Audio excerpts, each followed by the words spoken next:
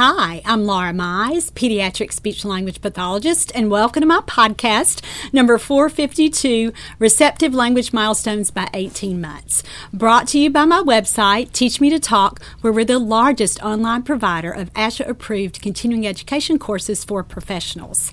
Today, we're continuing our Language Milestones podcast series. Now, this is show number 3 in a 14-part series where we're reviewing all the language milestones from the time a child reaches about 12 months old all the way through 48 months. We're tackling the milestones in 6-month increments, one show for receptive language and then one show for expressive language. So in this course, like I said, we're up to part 3, so now we're looking at receptive language by 18 months. So we're covering loads of material today, and you're probably going to want to start to go ahead and get the handouts for this course. I love how these are organized because it's simple and easy, especially for you as speech-language pathologist. You can use this as a reference for what you're working on with the child. And then also, it's a great tool for parent education because the instructions for each of the milestones or each of the skills we'll be targeting are listed right here on the handout as well. So you'll find the link to purchase CE credit here on YouTube below here in the post. If you're listening on your podcast app, you can get this information and register for your CE credit at my website at teachmetotalk.com, and this is show 452. Purchasing the handout is also a great way to support our work. So if you are a parent or a grandparent or another professional and don't need the CE credit, but you're benefiting from these courses, we'd love for you to support that and continue to make this available for the parents who can't afford that. And again, you can find that link right here below, below the video here on YouTube. All right, for parents who are tuning in to see how your child is doing, let's just go ahead and dive right in and look at this 18-month receptive language list of milestones. And so this is on page 1 of your handout, and especially down the right-hand side. So the first milestone is follows one-step commands during play.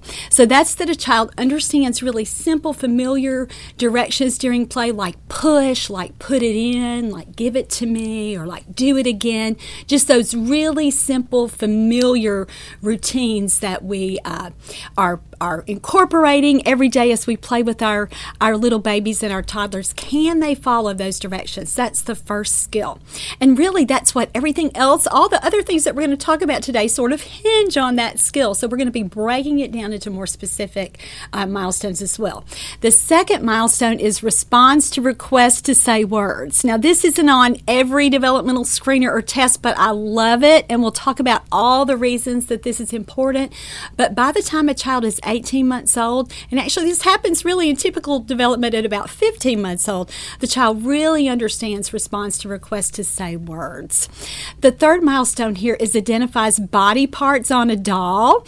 And so that's a natural extension of identifying body parts on himself or on his mom.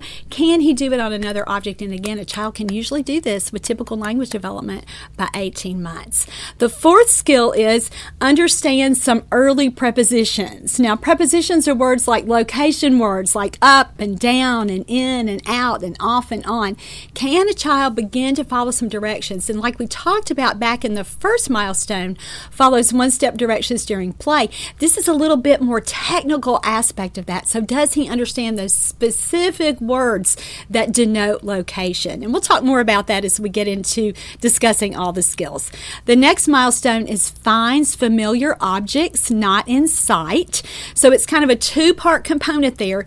Does the child understand, or does he have the receptive language capacity to have linked meaning with several familiar objects that he uses during his everyday routines? And does he remember where you keep those items in his home? And can he go retrieve those? And this, is dependent upon mobility. If we had a child who wasn't as mobile, we certainly could assess their ability to do this just by putting some familiar things mixed in with other familiar items, and see if they're really distinguishing those. But this is a really important one, and again, a really marker for not only receptive language, but for cognition as well. The next milestone is enjoys rhymes and finger plays. So not only do they participate in those early social games and fun little routines with their parents, but now do they like them? Do they initiate them? Do they crave them? Do they remember them so well that they're, again, doing their own part and even instigating that with their parents? So how well do they enjoy rhymes and finger plays? The next milestone is attends to pictures, and this is really important to pediatric speech-language pathologists because we're always linking literacy with language development. And so here by 18 months, we want a child engaged with books and routinely attending as his parents try to read him early little stories, and certainly as they try to point out pictures to label and have him respond as an early language development task. And the last milestone in the receptive language category here is understands 50 words. And I guess this really would be the culmination of all the skills that we've talked about so far in the receptive language category. Do they assign meaning? Do they comprehend and show evidence that they comprehend 50 different words? And again, some parents might see this and think, gosh, that's a lot. But the truth is, kids who are really their language skills are well developing, understand even more than that. So this 50-word marker isn't something that's just pie in the sky and really unattainable. This is something that we see typically developing toddlers do. All right, so we also want to discuss the major cognitive milestones in this developmental period from 12 to 18 months. And you can find this information on the bottom of the second page of your handout. So let's look at that list. I hope you're following along with the handout. And so the major cognitive milestones by 18 months are demonstrates functional use of objects like drinking from a cup, brushing your hair with a hairbrush, or putting a hat on your head, or when you see a sock, knowing that it goes on your feet. And then the second skill here is imitating actions they see during play. So when they watch you play, can they do very predictable things like pushing a particular button on the toy to activate the toy? Can they pat a baby doll like you've just shown them how to do? Can they bang on a drum with a stick? Can they try to open the door in the barn? Do they watch you and copy those actions? So those are the skills that we'll be reviewing in this developmental period. And again, we're at 12 to 18 months. And again, we're looking at receptive language. And so if you've joined me for shows 450 through 451, you know what we'll do now is take each of those skills and really break those down. So that's what I want us to move to now.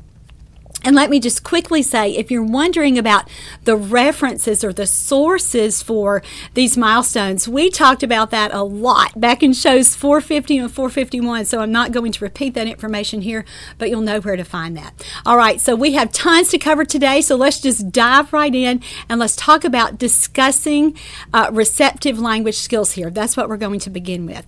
Let's begin with a quick reminder for parents and professionals who are not speech-language pathologists, just the differences between receptive language and expressive language.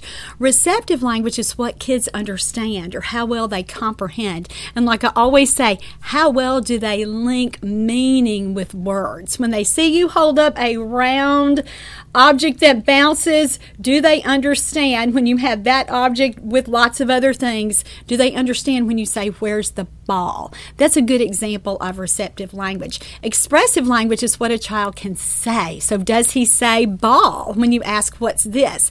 And so here's the connection. Many times parents recognize when their child is not talking, but sometimes they miss when a child doesn't understand words. And the reason that's important is kids always understand words before they can use those words to communicate, or even before they can even say those words, they understand those words. So when children have difficulty meeting our early receptive language milestones, or the comprehension piece, like we're talking about today, they are going to naturally have difficulty with the expressive piece, or what they learn how to say. So anytime there's a receptive language delay, we automatically know that there will be an expressive language delay as well. And we talked about that a lot back in shows 450 and 451 if you want to hear more about that. So here we are all the way up to the 12 to 18 month receptive language period, or even expressive language. And let me just say, 12 to 18 months is a wonderful developmental period. There are so many things happening, and we always think about the terms language, or the words language explosion. And so here's what happens.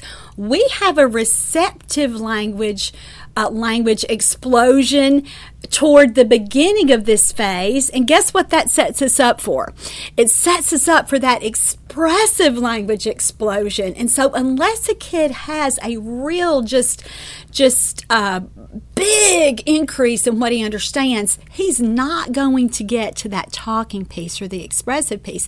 And again, lots of parents miss this. Physicians can even miss this because they're just seeing a child just for those small spurts, and many times the child is sick when he or she is going in, and because it's a new environment, the doctor may miss, gosh, this child isn't very connected, this child isn't really understanding any verbal directions that I ask him or her to do, or perhaps they attribute it to behavior, or just I don't know how they could miss so many receptive language delays other than those really just common sense kinds of reasons, but they do. And so again, we have to make sure that children are understanding and really linking that meaning and really demonstrating that they get it and that language makes sense to them, and they are able to again process the words that are coming in, so that coming up in the next, or toward the end of this developmental period, and especially in the next developmental period, 18 to 24 months, we see that expressive language explosion. So let's go ahead and talk about the specific receptive language milestones. The first one is follows one-step commands during play. Now, toddlers with typically developing language skills, like we talked about in the introduction, understand simple directions when they're playing with someone else by about 15 months old. So this is one of the ones that we want to see come in pretty early. And so again, 18 months old is kind of the outside age of this, where we think of kids, again, being within that realm of typical language development. And so this is a really big milestone that I use when I'm first getting to know a child and his or her family. And so this is one of the first questions that I ask in an assessment, even before we start doing the formal criterion referenced assessment with something like the Rossetti, or if we're using something standardized like the PLS-5 or another tool that you might use. Before we even get there, when I'm just starting to talk with the family, one of the things I say is, how well does he follow requests from you? How does he do things that you ask him to do in play? How is that as compared to everyday routines? And so then for parents who don't come up with a really just strong, he doesn't follow directions, or yes, he does. For the parents who are kind of in the middle, give them some examples so they know what you're talking about. So talk about really, and again, we're just at the 12 to 18-month level. We're not expecting anything beyond follow simple, familiar, one-step commands during play, like when you say, push the button, push. Does he know, without seeing you push the button, does he know what that means? Does he understand, again, in context when you're playing, if you have a ball and there's a hole in the toy and it's obvious, and maybe he has seen you put the ball in the hole, can you say to him without lots of explanation, put it in, put the ball in? Does he understand that? Has he had enough experience with that toy and with hearing that request to know that that's what you mean with that? If she's stacking blocks, if you say stack it up or knock it down or something, again, super familiar that she's heard you say time and time and time again, does she follow that direction? Will she, if you have a baby doll there, could you say, give the baby a kiss or kiss the baby? Would she know what that means without you modeling that for her first? If a parent says, no, not very often, or if you're talking about daily routines and how well does he follow some directions during daily routines, and they say, not very often, automatically, even before you open that assessment and start to give that test, that there are issues with that child's receptive language skills. And so we really need to tease that out with a child, and I'll help you do that as we walk through the rest of this course with looking at receptive language, because the specific milestones here, this is where we get to kind of the crux of it. Why is he not following one-step directions during play? Is it that he doesn't understand the action word there? Is it that he doesn't understand the preposition? Are you saying put it in or take it out, and he has no idea what those words mean? And so that's what we'll be breaking down through the rest of this show. But before we get to those very specific milestones, let's just talk about some general strategies that we can use anytime a child is having difficulty understanding what words mean. And so anytime we see that, when we see that a child is, quote unquote, I don't even know if you want to call it misbehaving at this point, but certainly not following what you ask them to do, we always want to take a step back and not look at it as behavioral, but really think, is this child having difficulty understanding what words mean? And again, we know that if they're not following these directions, they're certainly not understanding as well as we would expect them to be performing or understanding by the time that they've reached 18 months or during this period. And so parents will need some new ideas. Kids are going to need some more specific strategies, because they're just not getting it, for lack of a better word, the regular way. And so many times, we have to implement some what we would call as professionals direct teaching, meaning that we're not just going to let it be naturally occurring or incidental teaching in everyday routines, which is,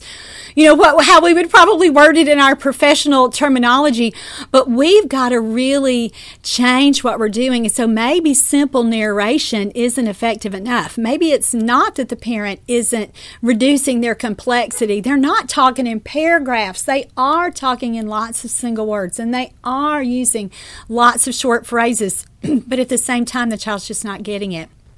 So for those parents, we have to really talk to them about how actively involved they have to be in helping a child understand language. So they actually have to go out of their way to be sure that a child is getting the kinds of cueing that he needs so that he can tune in and really begin to assign meaning. And so we do this during everyday routines all day, every day, but we really should take opportunities to do it during that playtime where we're one-on-one with the child, down on their level, on the floor. And if that's impossible for a parent or a grandparent working with a child, up in a high chair is okay. Sitting in bed together, that's okay. But at the same time, we've got to be on the same level as the child. So again, we are right there, and we are solely focused on making sure that they understand language and they're learning how to follow directions.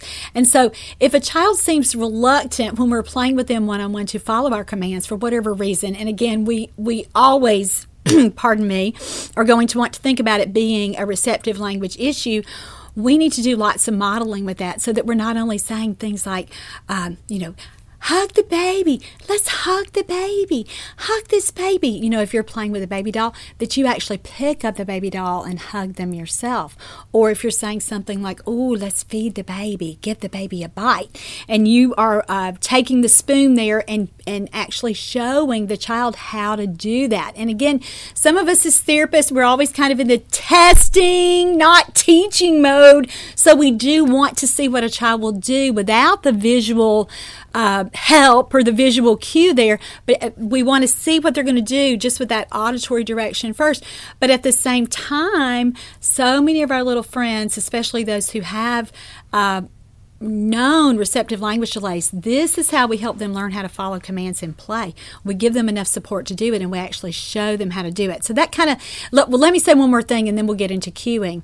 When you're working with a child like this, you may need two objects for everything that you're doing. So if you are playing with a baby doll set, you might need a baby doll for each of you, and a spoon for each of you, and a bottle for each of you, and a wipe for each of you, so that the child doesn't get caught up in those power struggles where he or she wants to hoard all of the toys, or really where they get upset because you've taken the one thing that they're using. So if they're holding the spoon and you say give the baby a bite, and the child doesn't do it, naturally you're going to want to take the spoon, and that can, so that you can show the child, and that's upsetting for a lot of kids. So go ahead and save yourself some trouble and try to get duplicates of each object, especially if that's something that you know routinely sets the child off, if they're going to get upset that you took their toy. And that's really common here in this developmental period. It doesn't necessarily mean anything is wrong developmentally.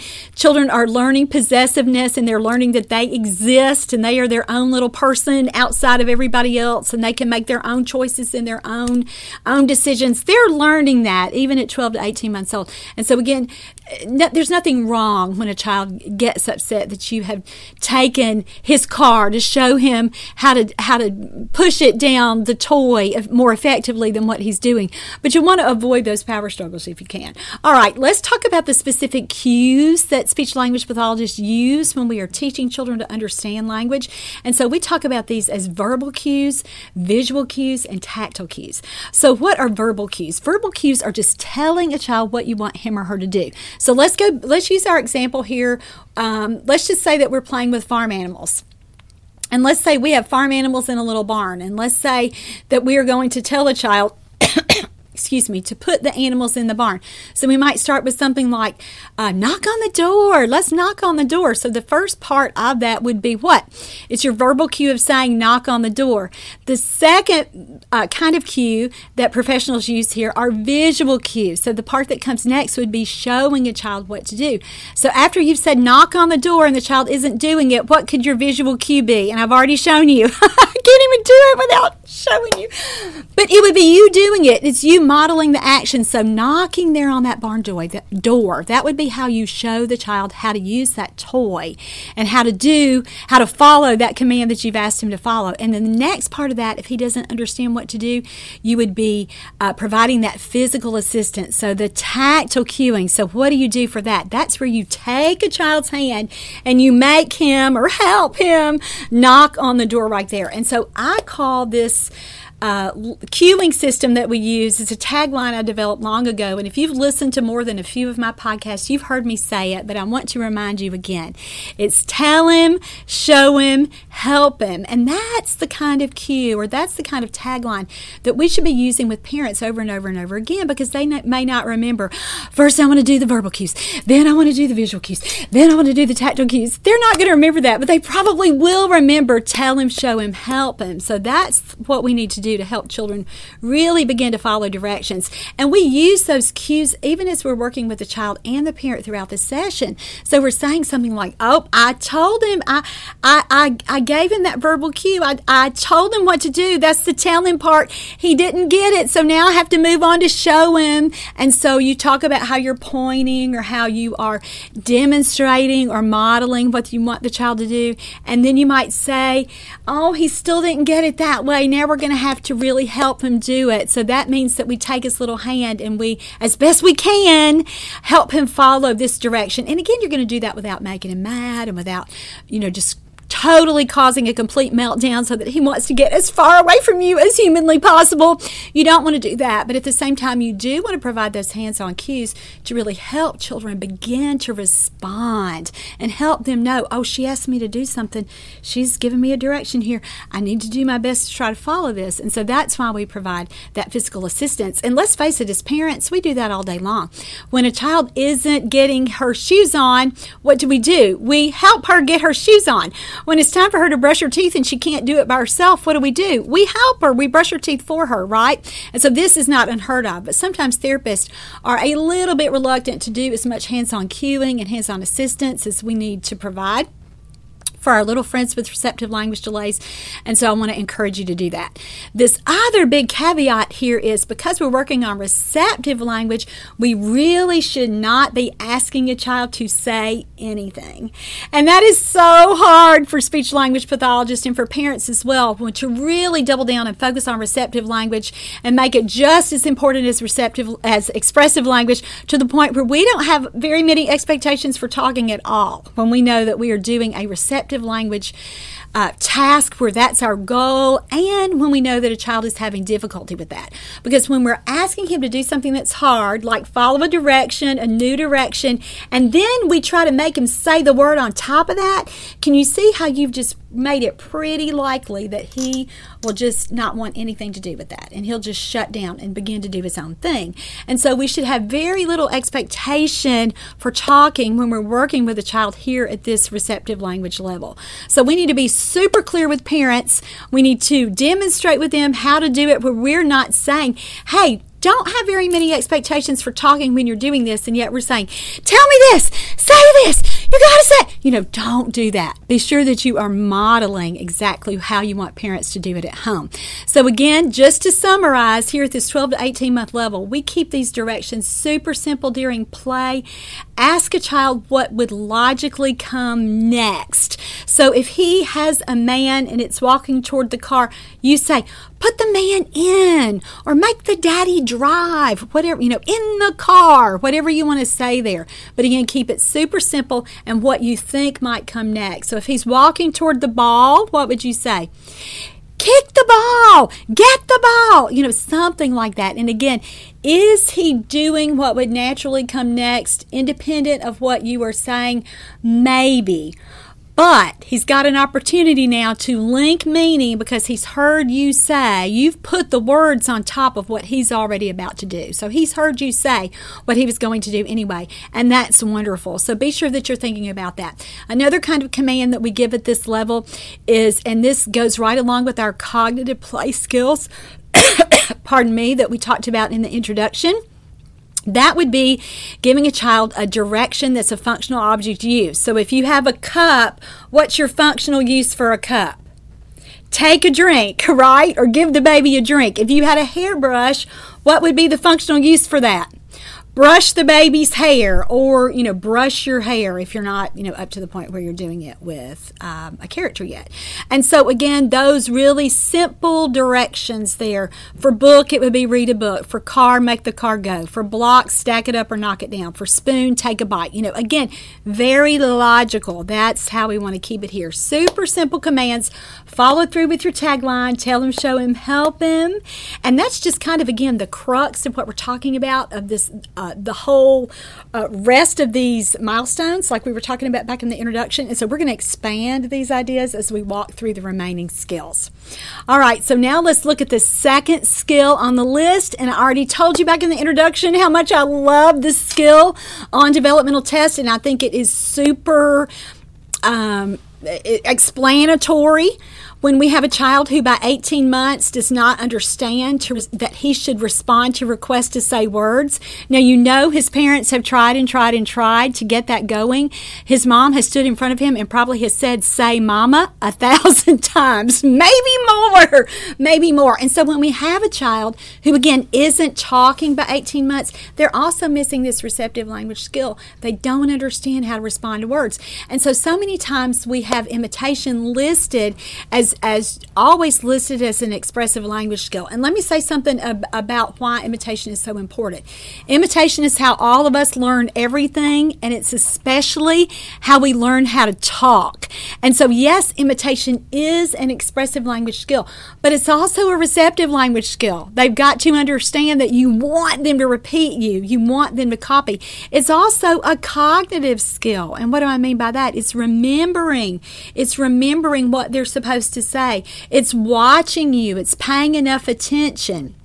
That's what cognition is. It's how we learn, how we listen, how we respond, how we organize, how we attend to, those kinds of things. So that's why imitation is also partly a cognitive skill. Imitation is also a social skill. And so when you have children who aren't very connected, kids who aren't making lots of eye contact, kids who don't have good joint attention in that they're sharing that experience with you, they also are poor imitators because they lack that engagement piece or that first little piece of, I'm going to pay attention to you because you're the other person in this environment. And when we communicate, it always takes at least two people, and you're my other person here. And again, I want to be with you, so I'm going to look at you. I'm going to watch you. I'm going to copy what you do. And so that's why imitation is also a social skill. And so again, we want kids understanding this by 18 months old. The truth is we want them understanding it sooner than that, by, really between 12 to 15 months old. And so many of our little friends that would typically developing language skills are imitating beautifully at 12 and 13 and 14 months old. So this is kind of an outlying age on this too, as far as imitation goes. And so, responding to requests to say words, and we also just talked about that goes right along with following those other simple one-step directions in play as well. All right, let's move on and talk about the next skill. It identifies body parts on a doll. So if you were with me for show 450 back in the previous developmental period, so the skills that a kid attains by 12 months old, you know that we said we want a child by 12 months old to start to identify at least a couple of body parts.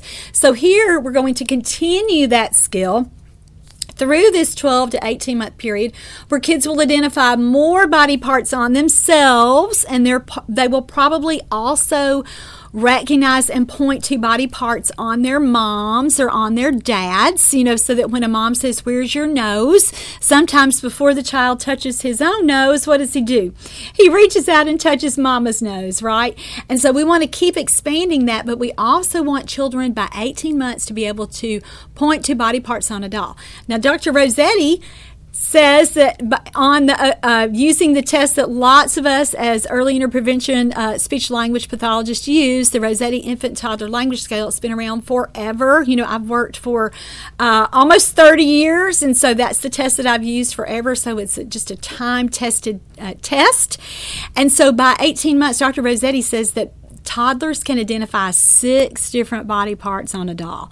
Now, sometimes when I say that to parents, they freak out and they say, "That's too hard." Oh, But that's what typically developing babies and toddlers can do. So that's what we're going to work on. So last show we talked about in 450 and 451, we talked about a lot of introductory strategies that we could use, like singing songs every time that we change a toddler's diaper, so that we're singing our body part songs, that we're tying that to getting dressed, that we're really asking them often, show me your feet, and where's your belly, those kinds of things. And so we can also do these same kinds of routines to get a child to be able to identify body parts on a doll. So you can sing with a doll to establish a routine.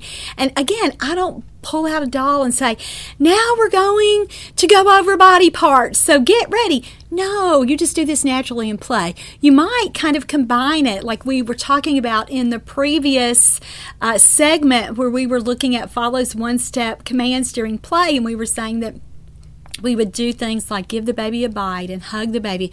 Well, here you may do a few of those things and then just stop and say, "Oh, let's find the baby's eyes. Can you find the baby's eye?" And then you might just break into song, "Baby has a little eye, little eye, little eye. Baby has a little eye. Touch her eye like this," or touch her, whatever the last line is. I might have just botched that.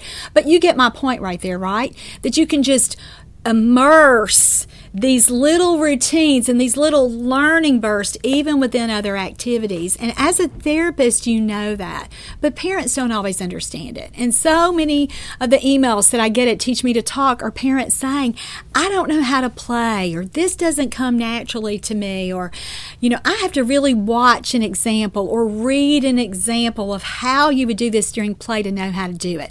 And so as therapists, that should be just really, ear-opening information for us. When we hear a parent say that, we know I've got to show them how to do it. I've got to really be a good model. I'm not only working with this child in this session, but I'm working with this parent in this session too. And so just continue those kinds of strategies, those teaching little routines that you're using. Be sure that you're repeating them session after session after session. Again, not only for the child, but for the parent's benefit, so that they can carry over those same strategies. I talked about back in shows 450 and 451 that when I start teaching body parts, here teaching them all on a baby's own face is really, really hard because, even with their just with accuracy, if they're trying to get nose and miss a little bit, their motor planning maybe to get that little fingertip right on the right body part may not be as accurate as we would like. So I teach body parts that are far away from each other and at least a couple that we can see or that a child can see. So I like to teach hair, belly, and then toes. And so again, you'll start with these things. If you've done that with a child and you're kind of moving on to a doll, repeat the same body parts that you're using when you work there with the baby doll. And again, make teaching body parts as fun as possible. When you're teaching eyes, really blink your eyes. When you're teaching nose, do some sneezing or some snoring or honking or however you want to think about it. Make it just as exciting and as fun as it can be. Another fun little game here, and again, this isn't necessarily, I guess we could do it with a baby doll, but it's so much more fun to play with a child, is the get your or kiss your. And so when you're talking about body parts, you say, oh, I'm going to kiss your toes. Where are your toes? I'm going to kiss your toes. And, always, if a child knows toes, they're going to reach out and grab their little toes. Or, next, I'm going to kiss your eyes. I'm going to kiss your eye. And so, again, a child is probably going to try to cover his eyes because this is such a teasing little routine. And so that's another fun kind of routine to teach parents. And again, you don't always want your learning strategies to be that you sit and with the doll and say, show me belly, show me ear, show me mouth. You want it to be fun, and you want it to be a routine, again, that a child likes participating in and that a parent likes doing as well. So those were some ideas for body parts. Let's move on to the next skill, which is understand some early prepositions. So like we said back in the introduction, what are prepositions? Prepositions are location words, and so the list that we know that typically developing children understand by 24 months are those early prepositions. And we usually think about them as opposites. So off and on, in and out, up and down. And then I want to add two more that are really more general, here and there. And lots of kids understand that and say those words too. We teach these words during context while we're playing, and we use objects to demonstrate the concept. And so again, toddlers learn by doing. They don't always learn best with a screen, despite what you might think. That's actually the worst. We want kids to learn in real life, everyday activities. And so you've got to show them these things, again, in everyday routines where you're saying, if you're putting bathtub toys in, you're saying, put the duck in, put the boat in, put the fish in, put the ball in. So they're hearing that key word in, over and over and over. And so, do you want down? Do you want mommy to let you down? Do you want to be down on the floor? Or opposite, let me pick you up, or let's put the cup up on the counter. And so just really using those words in everyday routines. I don't think I've said this already, but let me go ahead and mention it. Anytime we're teaching a word, we always want our target word at the end of a phrase so that the child hears that word last. And so that's the word, especially here in this developmental period, that they are holding on to. And so we want to, again, be sure that we're teaching parents just those things that we as therapists, it's instinctive to us now, but we want to be sure that we are directly teaching parents that.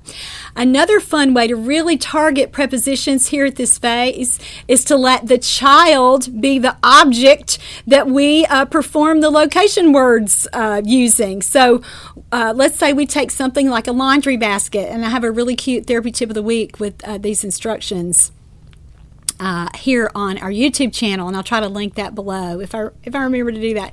But we take a child and we put him, let's say we put him in the laundry basket, and we talk about in, and then we take him, we tell him, you can get out. Why don't you get out? Or we take him out, or we turn the laundry basket over and we put him on. And so again, with a child, we can hold the child up, we can hold the child down. That's such a fun way to teach prepositions and think about it. But here's the kicker. With many of our little language delayed friends, we can't teach all of them at the same time. You could not teach with that laundry basket, what did I do? 4 different prepositions with in, out, on, and off. You can't do that at one time with so many of our little guys with language delays because they're not processing language that fast, and they're just not remembering it. And so you've got to, again, teach those preposition words one at a time.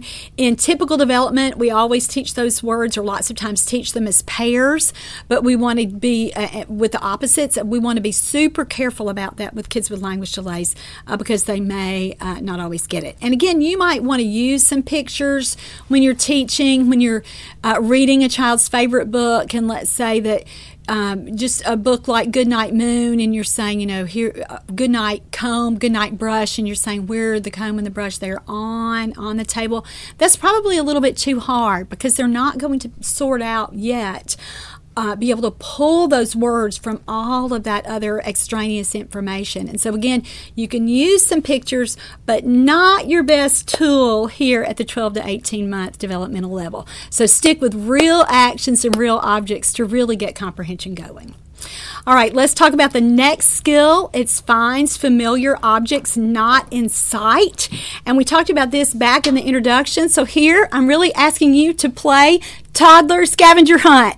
And so this is where you are asking a child to, go get your book, or something like, oh, let's play ball. Where's your ball? And they toddle off to get their ball and then bring it back to you. And so kids have to understand several different things to make this happen. First of all, like we said in the introduction, what the word means, and then secondly, where does mom keep that? So this brings us to an interesting dilemma that I bet if you have served as a home health-based speech-language pathologist or in a state early intervention program where you are seeing children in their homes or in other natural environments like a daycare center, and maybe this doesn't apply at daycare as much as it does at home, but when you have a child that's in a home where there's not much organization. And again, I'm not saying that every mom has to be a super housework fanatic and just have the most clean, most organized home. None of us have that when we have babies and toddlers and preschoolers.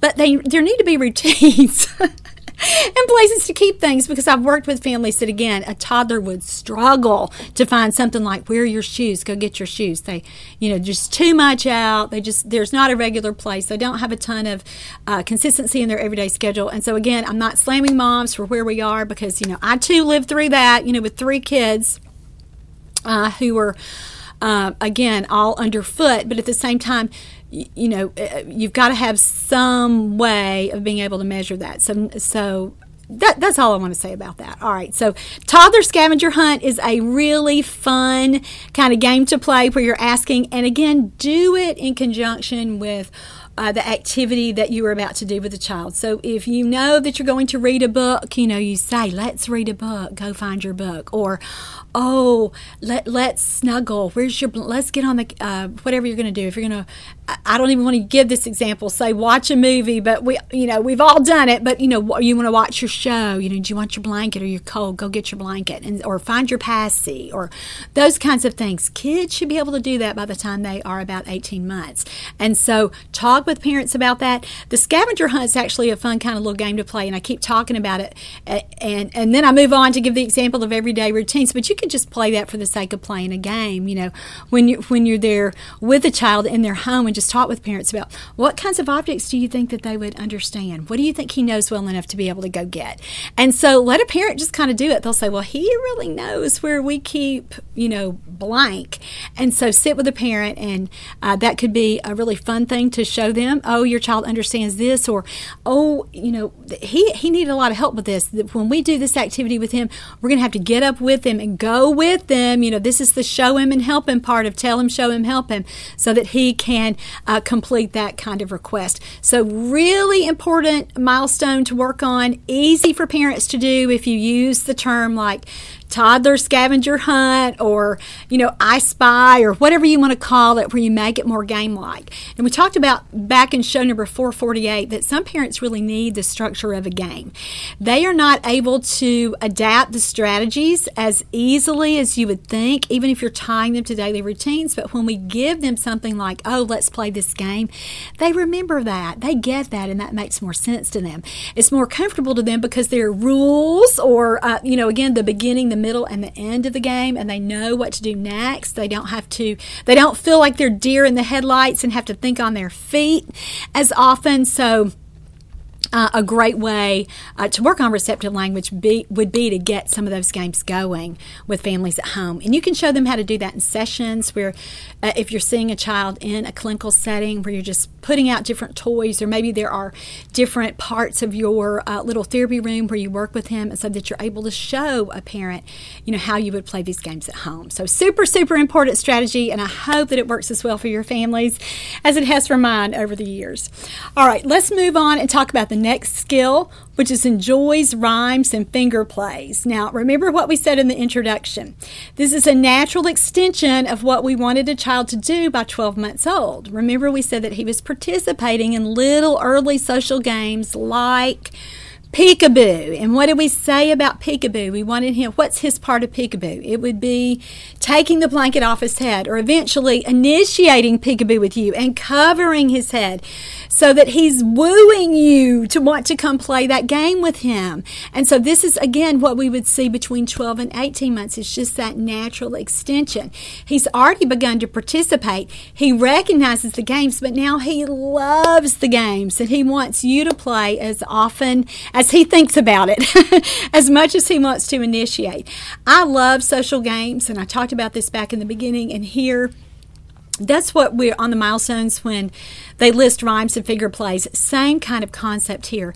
We love social games and these kinds of routines because they target two skills that all pediatric speech language pathologists work on all day, every day, and that's imitation and language. So we're teaching a child to copy actions in a game. So if we're talking about finger plays, that would be like a little song like Itsy Bitsy Spider. We want him copying, the hand motions for that, or a song like Wheels on the Bus. We want him, copying all the little hand motions. We'll sing those songs again in a minute if you don't know those. But we want the child to remember the song and then to do his part. And again, there's a big cognitive component here as well. And we talked about that. We just talked about that, where we want a child remembering his part and then recognizing it. And then the pragmatic part of the language use part, beginning to initiate that game as well. And so we're going to talk about the expressive part of this coming up in the next show in 453. But right now we're just talking about the expressive part, which is that the child is remembering as many songs as we can teach him, or let's say it the other way. Let's back it up. You teach the child as many songs as he or the parent can remember. You use variety with that. Remember, you're also working on motor planning. And what is motor planning? It's getting an idea from your head to here at your mouth, or your hands out here for hand motions. So important with our kids for markers with speech sound disorders, particularly apraxia, with motor planning there. If you are looking for songs to teach children during therapy, the best resource that I can recommend for you is the first book I wrote. It's Teach Me to Play With You, which is a therapy manual just filled with those kinds of games, but with tiny step-by-step instructions so that you can make this more therapy-like. You're not just teaching a child Itsy Bitsy Spider, or teaching a child Wheels on the Bus, or Head, Shoulders, Knees, and Toes, or even a song like This Little Light of Mine. You're not teaching them the song per se. You're teaching them what we talked about. You're teaching them imitation. You're teaching them to copy those hand motions. You're teaching them, again, to remember the routines there. And so let's just kind of walk through this continuum of what the goals would be so that you are super, super sure about that. So for the first goal, the child is just attending to what you're doing, just staying with you, watching your hand movements, or just being interested there, interested in what you're doing. That's goal number one. So when you have a child that has been kind of doing his own thing, and then you get him to the point where he's contained enough where he can sit down with you and really listen and really participate, you've met goal number one. That's happened there. The second goal then would be what? We would want to see even more participation. So with the game like Itsy Bitsy Spider, and let me just sing it or go through it because I always get emails after shows that say, you mentioned this song, but I don't know this song, and I haven't been able to find it when I've Googled it. And that probably wouldn't happen with the songs that I'm using. But let's just run through them. So, Itsy Bitsy Spider went up the water spout. Down came the rain and washed the spider out. Out came the sun and dried up all the rain, and the itsy bitsy spider went up the spout again. So the second little goal with that song would be that a child tries to do the hand motions. Now, he's not going to get it perfectly. He's going to do, whatever, but that's okay. He's trying. So that would be our second goal. Our third little goal here might be that we want to add the vocalization so that when you're doing Itsy Bitsy Spider, or let's change it to Wheels on the Bus, that when you're, singing, the wheels on the bus go round and round, round and round, round and round. The wheels on the bus go round and round, all through the town. Even if a child's not getting the round, if they're trying to, do something and then start to bounce with you or hum, or, vocalize, whatever they're doing, whatever they're trying. A vocalization would be a nice third goal.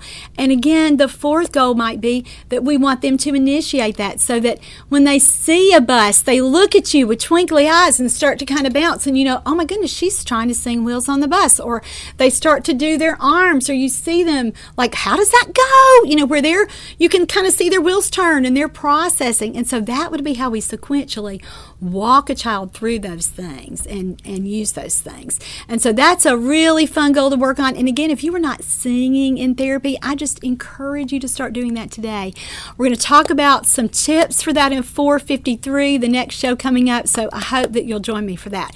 But the receptive language skill here is that we have a child enjoying rhymes and enjoying finger plays, and then enjoying means he's participating and even certainly remembering, but maybe even initiating some of those little games. So we want that happening by 18 months. All right, let's move on to the next skill. And this one is what we talked about in the introduction, is so important for pediatric therapists as we start to help a child attain early literacy skills even as a toddler, as a baby. And so this milestone attends to pictures. And so by 15 months, a child with typically developing skills really starts to, again, want to read the books. His attention is right there. And so certainly by 18 months, which is, again, 3 months later, we want all children with typically developing skills or close to that be able to perform this milestone. By 21 months, here's why this is important. By 21 months, we want him able to identify several pictures by pointing when we're saying, where's the cat, or show me the boy, or find the house, or where's the truck? We point to the truck. We want him doing lots of that by the time, certainly by 21, 24 months, that begins to come in.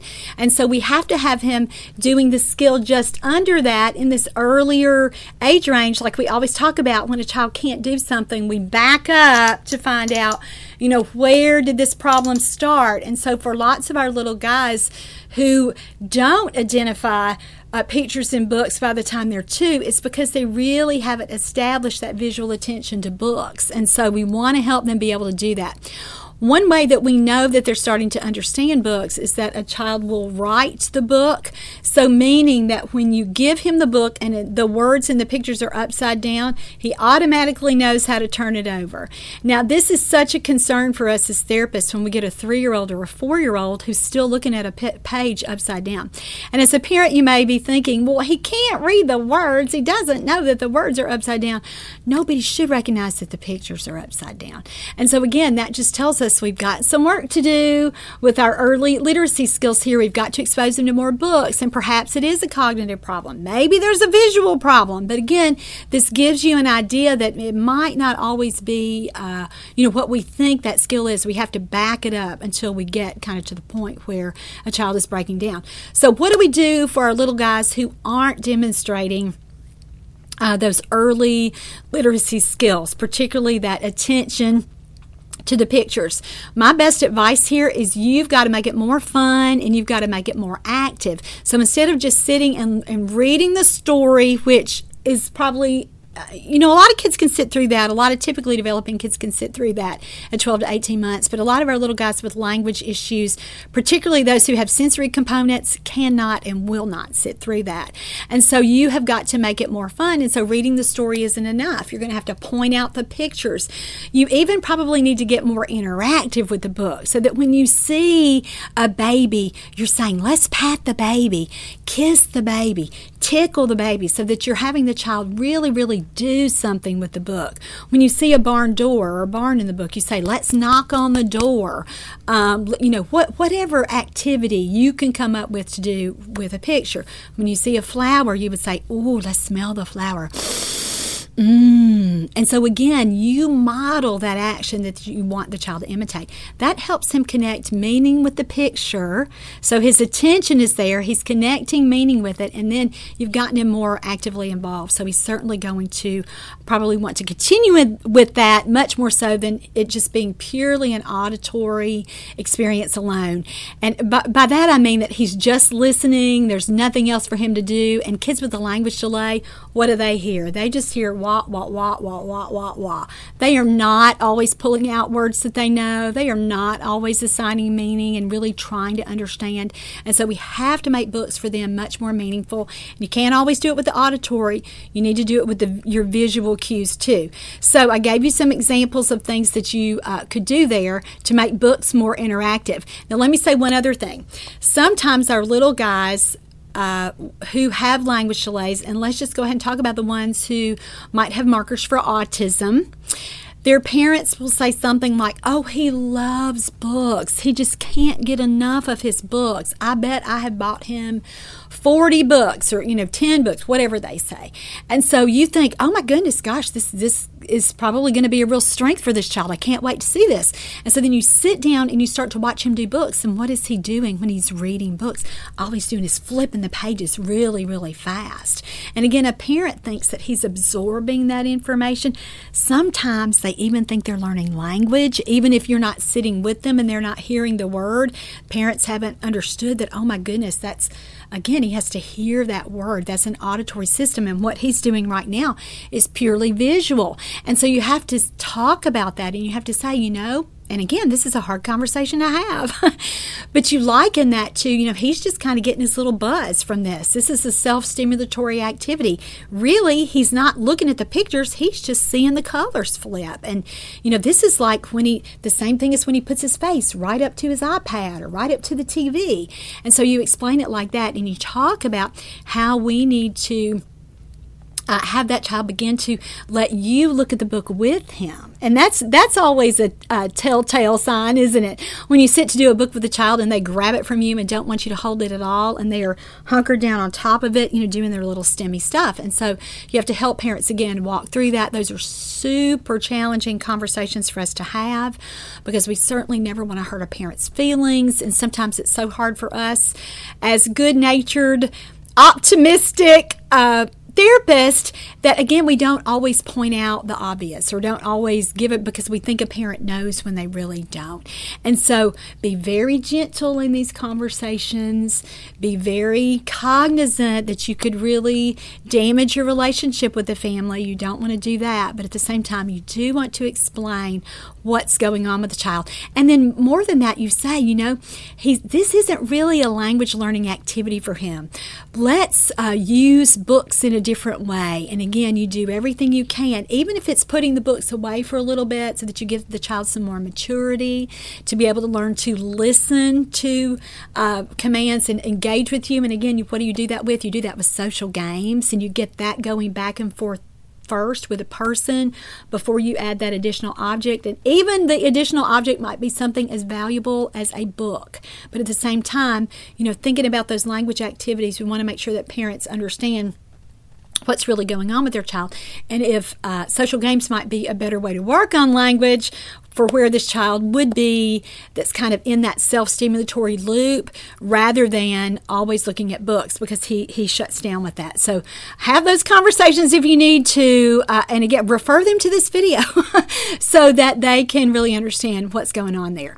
All right, let's talk about this last receptive language milestone. And remember, we said this was kind of the culmination milestone for this whole period, and it's understands 50 words. And so most of the time with new talkers, most of the word and new understanders, if we kind of want to break this down to the receptive language level, they understand mostly what part of speech? Mostly nouns, or mostly names for things. So we really want to be sure that we are using words so that we are racking up and building a layer upon layer upon layer of words that they understand until we get to that 50-word milestone, which again here, I'm not going to talk too much about this in this show with what a kid is saying by this point, but again, we want to get that 50 words is a big benchmark when we're looking at language development. And so we not only want to count those nouns, which comprise most of what a child understands by 50 words, but we've already talked about those other words like prepositions, or those really simple action words that we give in directions to, like go and like give me. And they certainly probably, if they're understanding a lot of nouns at this point, probably understand a lot of common verbs as well. So eat, jump, sleep, wash, everything counts at this point. So what I have parents do, and I have parents always keep a list of expressive language vocabulary, but for some parents, when they are having difficulty understanding that their child isn't understanding many words, or even when a parent gets it, but we're trying to track, we might track receptive vocabulary before we even start to track what a child will say. Now, when I do this with families that I work with, I'm old school. I say to a parent, pop a list up on their refrigerator with a magnet, and every time you hear a new word, go write it. Certainly phones, parents can keep a running list in their phone. That's a good idea as well, but I think that's a really, really important recommendation for parents. And again, you may not want to start that too soon. If you're working with a child with significant receptive language delays who's not even up to this 12 to 18 month level, that might be pretty defeating for a parent for you to really say, I only understands 2 words. That might not be what you want to do, but when you're getting to this point, tracking can be powerful because, again, it's a motivator. It lets us know either how well the child is doing or that we have lots more work to do. So I wanted to be sure to talk with you about that. If you purchase the handout for the show, there's a vocabulary list on the second page that you can refer to just for some ideas for the kinds of words that we should be teaching receptively. And again, because this is a vocabulary list that I use, all the way through toddlerhood, so all the way to 3, or even, not just chronologically, but developmentally. So some of the words on this list are going to be too complex or not have enough, a child won't have had enough experience by the time he's in this 12 to 15 month old period for some of these words to be meaningful. Pick out the meaningful words that would be relevant for this family and this child, and really help them focus on how to teach a child to understand those words. And you really always want to tie it to the one outcome that parents always want to accomplish when they're in speech therapy, and that's what? Is to help a child talk. And so a child has to understand words before he can use those words to talk. And so you talk to parents about that, how here in this developmental period, or what we're going to work on for this next 3 months, is just understanding. We're not going to focus so much on talking yet because he's got to understand more words before he can say more words. And that's how you say it, and that's how you get parents to buy into that. All right, so those were our receptive language milestones through 18 months. Let's go ahead now and then connect that with what we talked about at the beginning, the major cognitive milestones by 18 months. And remember what we said last time in show 450, the first show in this series, we cannot separate receptive language from cognition in a child who's under 3. And so if you want to hear that discussion, go back and listen to 450, but just know it. They're kind of the same skill. You will have some nonverbal strengths or some nonverbal skills that you can pull out that are not really tied per se to language, but at the same time, really, really connected. So let's talk about how the play skills for this period line up with the receptive language skills so nicely. So by 18 months, we want a child to demonstrate functional use of familiar objects. So that means when you give him something, he knows what to do with it. So if you gave him a hat, we would want him to what? Put it on his head. If you gave him a spoon and a bowl, we would want him to what? Stir with the spoon, or try to eat or feed you, or do something functional where he's using the bowl to pretend. And again, is pretending really happening here by 18 months? No, it comes in that next developmental period between 18 and 24 months. But remember what we said. Every skill that we see at one age level begins the age level or two before, or maybe, when a child gets up to be even older, it's years before that he started working on this skill, just with the very basic components of that. And so we're getting to pretending, but before we get to pretending, by the time a child is 2, he has to be using it in the real way, or the intended way, so that he's got some basis for being able to coordinate all those cognitive skills and start to develop some play routines where he's truly pretending. And so he really can't pretend that he's eating with his imaginary spoon and holding his imaginary plate and being symbolic like that until he's demonstrated that he can do it with the real thing. And so that's what we want to work for here at this 12 to 18 month developmental period.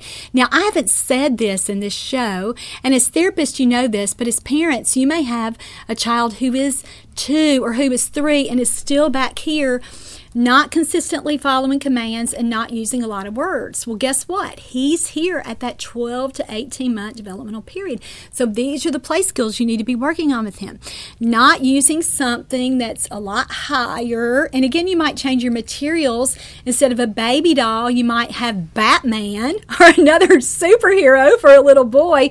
Or, for a little girl who's learning all this, you might use Barbie or some other character that she just loves from a show. If she has another doll or something, you might make the materials a little bit older, a little bit more mature to match their chronological age interest, but developmentally, they've got to be back down here working on the same skills. So functional use of objects. So brushing hair with a hairbrush. If there's a baby wipe there, either changing the baby's diaper or washing the baby's face or washing her hands, or something that would look like an intended way to use that baby wipe. And so that's the first thing that we want to see them do, is really start to link meaning with that. And you think, this is such an exciting time for parents, because they'll see a child play with something, or use, you hand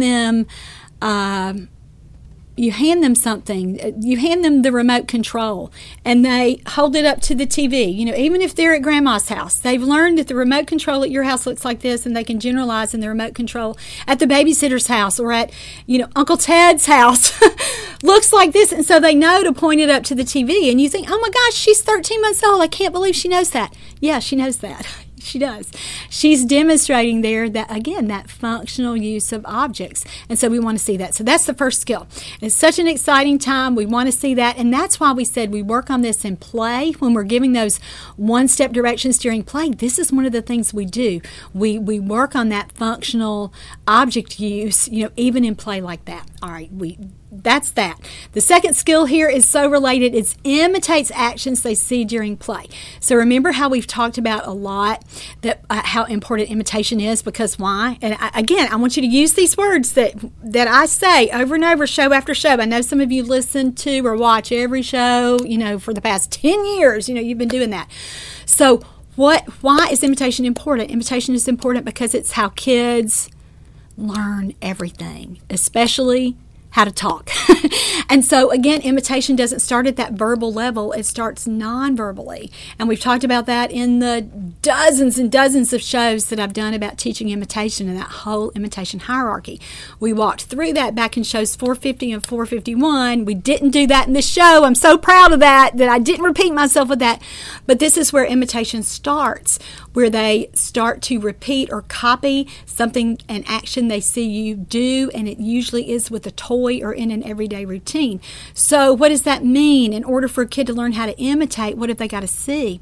They've got to see you doing some things with play. So like we talked about before, you've got to be down on the floor. You've got to be with them one-on-one, face-to-face in their space, and you've got to do things so that they can copy you. And again, this is where imitation starts. And so if you have a child who's not talking, you got to walk that imitation piece down. He's not imitating words, okay, and walk it all the way back down. And a lot of times we really do get back to this very ground level place here with kids who aren't imitating. They've got to learn how to imitate actions with objects first. And we see this come in typical development, at 12 months and certainly between 12 and 18 months. And we see it during play along with everyday routines. And that's why we say that looking at a child during play is the very best way. Really, it's the only way that we can measure what a child understands at this point, because he can't tell us. And he can't really sit well enough to perform well enough on a standardized test. I mean, that's just well above where we would expect any child to be cognitively and maturation-wise here at this 12 to 18-month level. But we can look at their play. We can look at their play and determine, does he have those 3 major cognitive milestones from the previous period by 12 months with object permanence and cause and effect and simple problem solving? And then now we bump that up to, does he demonstrate functional use with objects, and can he imitate actions with toys in play? And so those 5 cognitive skills tell you a lot about where a child is functioning, and we certainly can tie that to receptive language. So work on these things during play. Play really supports us as a child is learning language, and so we use play as a strategy through all this. Again, not just to teach a child how to say words and use words and understand directions, but again, really prime up that underlying cognitive system so that, again, he's really developmentally ready to learn how to understand and then use words. All right, so my best resource for teaching these skills, I'm not sure I've mentioned it this whole show, but most of this information is from Teach Me to Talk, the therapy manual. You can buy it exclusively at my website at teachmetotalk.com. I've got the post here on YouTube right there below in the description. But this is a fantastic resource for you if you are a parent and working with a child. It takes all of these skills like we've been talking about today at the 12 to 18 month level and really gives you some ideas and some suggestions for how to work on these. Now, this is really valuable to you as a therapist because you can take these ideas and not only use these in therapy with the child as you work one-on-one with the child, with his or her family, but then give that information to the parents to be able to carry over your work with the child and be able to use those strategies day in and day out. And that's where we make the most difference with receptive language. And kids can get better receptively or expressively in 1 hour of speech therapy a week. I know because I've seen it happen with kids that I've served for years and years, and their parents don't do very much outside. But that's not the optimal thing. And if you are a parent taking the time to join me here on this podcast, either on YouTube or by listening to it, you're not that kind of parent. So that's the kind of resource that I want to be sure that you know that's here, available for you, and it's where most of the information for this podcast has come from. All right, that's all for today. Coming up next in the next course is number 453. It's the expressive language counterpart to this show, where we look at kids, all that they're learning how to do between 12 to 18 months receptively or expressively. I hope that you'll join me for that show, and there's such a nice overlap. And again, if you're not a pediatric speech language pathologist, you don't eat and breathe and live this stuff like we do, but receptive skills are always tied to expressive skills. So what they're doing receptively, then they start to do expressively. So if that's a connection you're just making as another kind of therapist or as a parent, I hope that that's what I've left you with and your one big message, from today's show. All right, that's really it for today. Thank you so much for joining me. I'm Laura Mize, pediatric speech language pathologist, and you've just watched or listened to Teach Me to Talk's podcast. Bye-bye.